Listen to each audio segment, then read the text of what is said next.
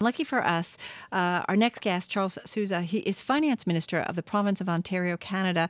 He's been here at the Bloomberg Live Canadian Fixed Income Conference earlier today, but found our way to our studio. Welcome to Bloomberg Radio. Thank you very much. Great to be here. It is good to have you here. I always love it when we can kind of get a window into other parts of the world. Talk to us a little bit about the economic turnaround I feel like you guys have had. 5 years ago, you had one of the weakest growth profiles when it came to the Canadian provinces, and I think you guys are now expected to have the fastest, about 2.6% growth. How do you do that in 5 years? That's not easy. No, it's been pretty tough, actually. And, the province of Ontario has a diversified economy. We've worked hard to lessen our reliance on resources and the commodity risk. Right. And that was one of the reasons we got ourselves into a recession more quickly than others.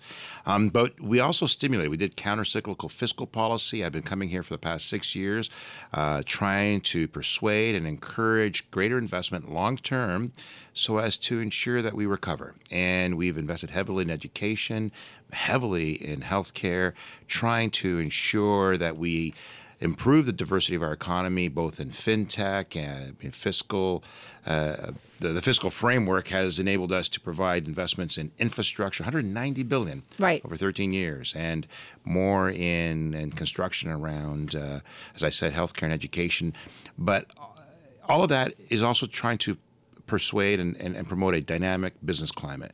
So we've lowered taxes for businesses and others so that they can be more competitive. But talk to me, too, about, I feel like we have often over the last couple of years done a lot of stories when it comes to Canada more broadly, but Ontario as well, about housing and the importance of the housing market. How has that been an important engine for growth? Well, it's also a reflection of the improvement of our economy. I know that for the past 5 years that I've been coming here, the first question I get asked is, why hasn't the housing been corrected in Ontario when everywhere else around the world there's been massive reductions? And during that time, as I said, we've invested heavily in infrastructure. We've invested heavily in our businesses and in our economy, and we've stimulated a high degree of foreign investment as well. We've been the top destination for foreign direct investment consistently for the past 4 years.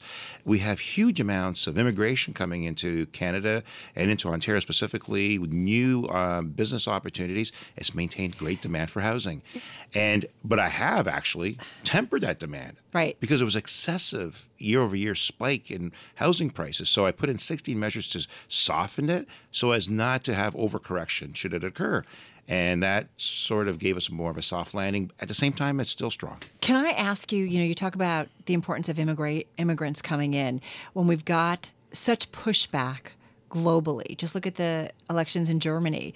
Angela Merkel certainly won, but there's been a pushback against her open door policy or being pretty open to immigrants coming into Germany. Do you think, go ahead, rest of the world, push back, and we'll welcome immigrants because it's really helped us out? Our economy in Canada, for that matter, the economy of the United States, has relied heavily on immigration all these years. I'm a product of immigration. My father came to Canada in 1953. My uncle came to the United States in 1954, all with the intent of finding opportunity, and they were investors. They were business builders. Right. They provided jobs. They initiated economic prosperity. They didn't rely on the system. They took advantage of opportunities that existed. And in fact, my dad had a saying, there's room for everyone. Room for everyone to grow, room for everyone to do business and compete. In fact, the more you compete, the more business you have, the greater opportunities I'll have because you'll be buying from me too.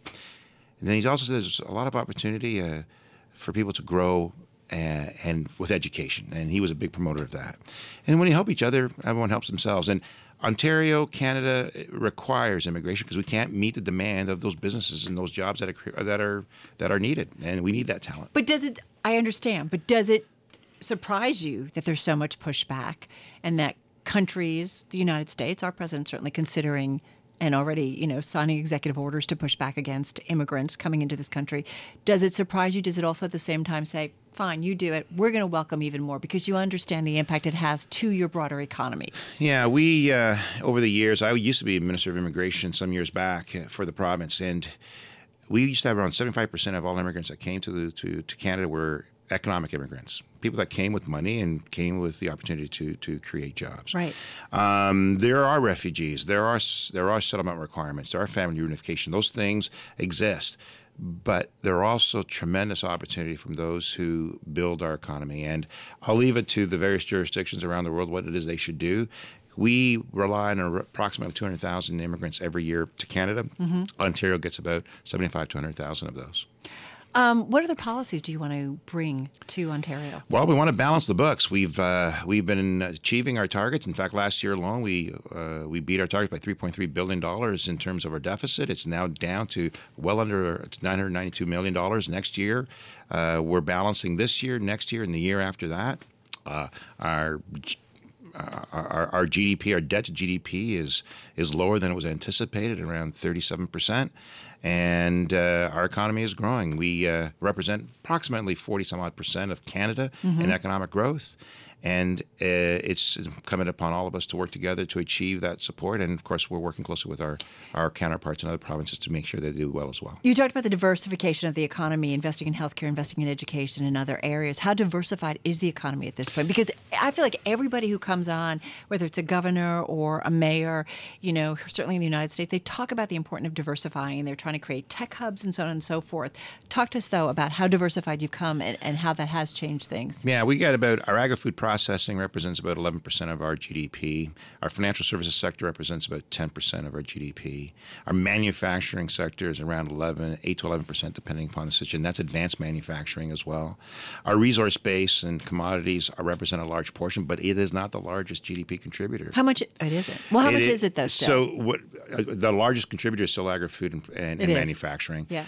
We have a large auto sector that we're trying to work closely with the United States. In fact, the United States with Ontario has a surplus. 28 states have trade with Ontario.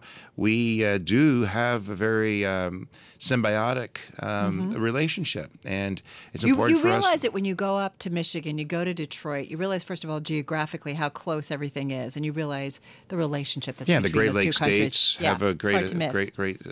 We've had a long partnership with the United States, obviously. But no, for Ontario, for Canada, I suspect for all jurisdictions, it's important for us to diversify, and we're achieving results. And again, we're thinking long term. We're not making an election cycle or short-term decisions. These things take time, and we are investing for the future. Sir, thank you so much. Much appreciated. Thank you. Charles Sousa, he's Finance Minister of the Province of Ontario, Canada, obviously based in Toronto, in our Bloomberg 1130 studio.